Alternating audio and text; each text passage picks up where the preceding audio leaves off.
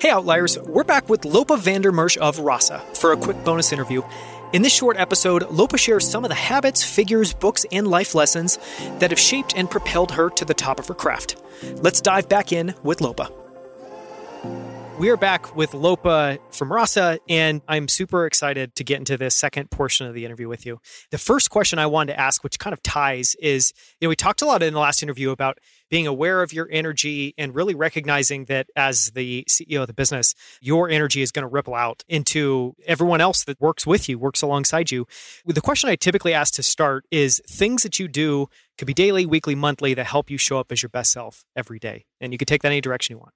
Sure. Yeah. First and foremost, right now, I practice an ancient Indian martial art called Kalari. It looks like Kalari, but it's pronounced Kalari correctly.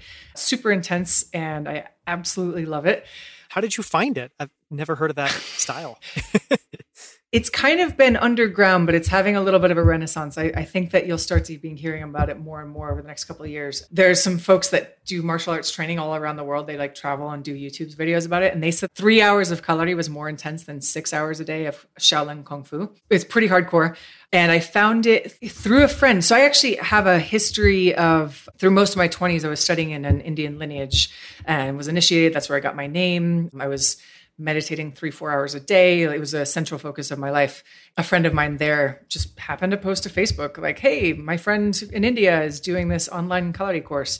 And I was like, yeah, I want to try that. And I've been doing that since October. Right now, it kind of feels like my entire life revolves around making sure that happens every day. It's one of these instances, if you spend energy to make energy, it's a very regenerative energy cycle for me. I absolutely love that. Really into intense physical practice right now as a way of just sweating out the shit, and all the stuff that bogs us down. Pretty similar to yoga, which I've also practiced for about 20 years. I'll do some yoga poses kind of here and there throughout the day. I'm still trying to get into a consistent rhythm with a seated practice. Again, just because kids really make that kind of challenging. But when I can, I'll sit for an hour and a half. But that's I need to get up before they get up. And right now my sleep is kind of sketchy, so I'm prioritizing sleep. I'm actually going on a retreat next week, which I'm very excited about. And so getting little bits of unplugged time when I can is really important. I'm going to try and at least do 1 day of retreat per quarter, totally offline, just, meditating as much as I can in that day. So not even an active day. You don't set it aside to think about stuff. It's literally a day to not think. And just disconnect. Yeah. Invariably, I will think about stuff. And I actually did a couple of days. I tried this out where I did what I now call a CEO retreat. Maybe did that a month and a half ago. And I meditated for 4 hours a day, which was awesome and put me in this really spacious frame of mind. But then I also brought a bunch of books.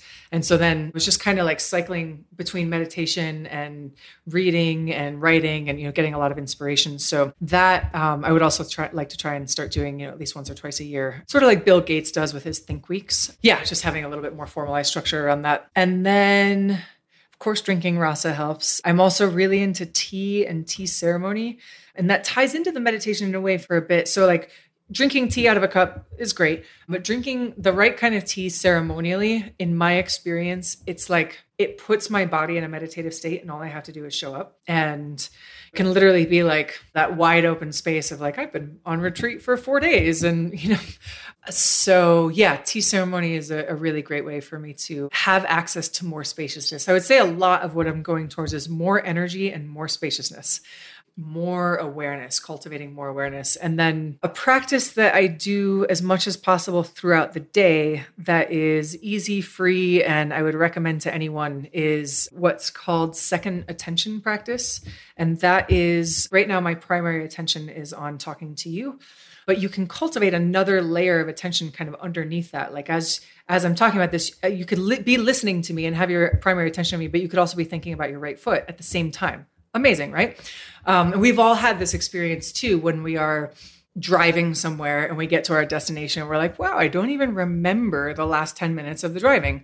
And that's because your thoughts became your primary attention and driving became the secondary attention. And so having your primary attention on whatever it is that you're doing in your day, but having a secondary attention that connects you to presence. And that can be your breath. Breath is easy, free, and cheap. and regulates your nervous system as well. That can be an affirmation that you're working with. It can be awareness of your body. It can be awareness of your energy. It can be a mantra. It can be any number of things. Visualizing something that inspires you or is, what you're going towards. But you just kind of keep coming back to that all day long, as many times as you can throughout the day. And I'll say at my worst, it might be, I might not remember it for a week and be like, oh shit, that was Tuesday. And now it's next Tuesday. And I completely forgot about the entire time. But on a good day, I'll remember 100 times and just kind of keep coming back to it. And then that muscle gets stronger and stronger.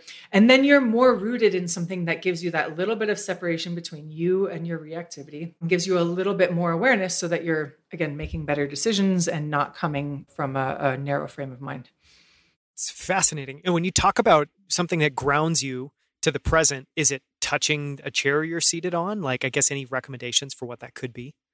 Well, I mean, breath is a really great one. Definitely recommend. It could just be awareness of your breath.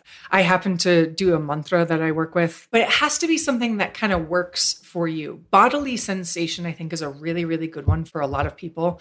And full body sensation might be tricky to accomplish. So it might be like just awareness of your heart center, something like that. That's just going to help you get, I think so many of us are just really stuck in our heads all day because of the way modern culture impacts us. So awareness on your heart, or even like, sometimes I'm on my computer and I legitimately forget that I have feet. And so like having awareness on your feet. Yeah, exactly. Could be another great one. And just be like, my feet are on the ground. I am connected to the earth. When you're first starting out with it, you can play with different things. I would pick one thing that day and just try and see, like, does that do the thing where it tethers me to something deeper? And then if that doesn't work, kind of skip around and then stick with it for months at a time. Once you find your thing, then be like, okay, this is my thing. And I'm just going to really drill a groove in my neural pathways to focus on this one. Okay, I'm going to ask a couple quick fire questions. First one is a book worth reading. Hunt, Gather, Parent. I have no clue, but I'm fascinated by the title. Question worth asking. How am I feeling right now? Piece of advice worth passing on. Don't get caught up in what is my purpose. Just do something.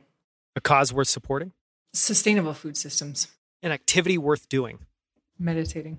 A word worth knowing. I'm actually going to go with something a little bit more basic. Freedom, but in the way of being really intimate with what it means for you. Last one. Quote worth remembering. How wonderful it is that no one need wait a single moment before starting to improve the world. Anne Frank.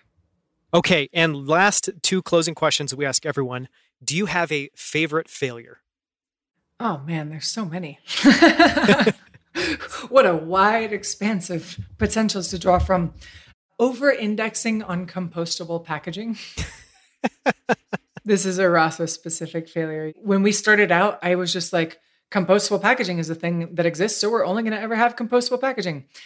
Little did I know that would require us to change packaging 7 times and invest probably $100,000 in multiple different packaging iterations and all the rest. And actually, currently, we don't have compostable packaging because we had an emergency situation where the supplier backed out and all of that. So it was a failure in the sense that I really stuck to a value and was pretty obstinate about it. And it actually cost the business money and expansion. And it just wasn't actually the best approach, where we should have parallel pathed. Here's a recyclable packaging, and then we're going to work on our final result, compostable packaging, which we will now be launching, I believe, at the end of this year, if the supplier can get their shit together.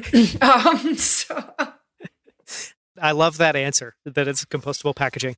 The closing question we ask everyone, your definition of success. Living what you are uniquely here to do in integrity with that. Because if you're doing that, you're not going to burn yourself out. If you're doing that, you're going to have the impact that you're meant to give in this world. If you're doing that, you're taking care of yourself, etc. These were amazing answers. So thank you so much, Lopa. This has been an incredible interview. It's been awesome to sit with you and chat with you this whole time. So thank you. It's been a pleasure. Thank you so much for having me, Daniel. If you haven't already, listen to episode 39 to hear more from Lopa van der Merch of Rasa. For links to everything we discussed, as well as our notes and takeaways from the episode, visit outlieracademy.com/39.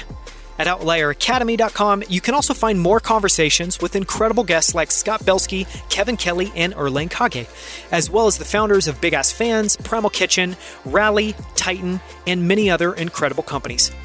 You can also sign up for our free weekly newsletter Outlier Debrief, where every week on Friday we share a few highlights from the latest episode with a few of our favorite books, articles, headlines, and moments from that week.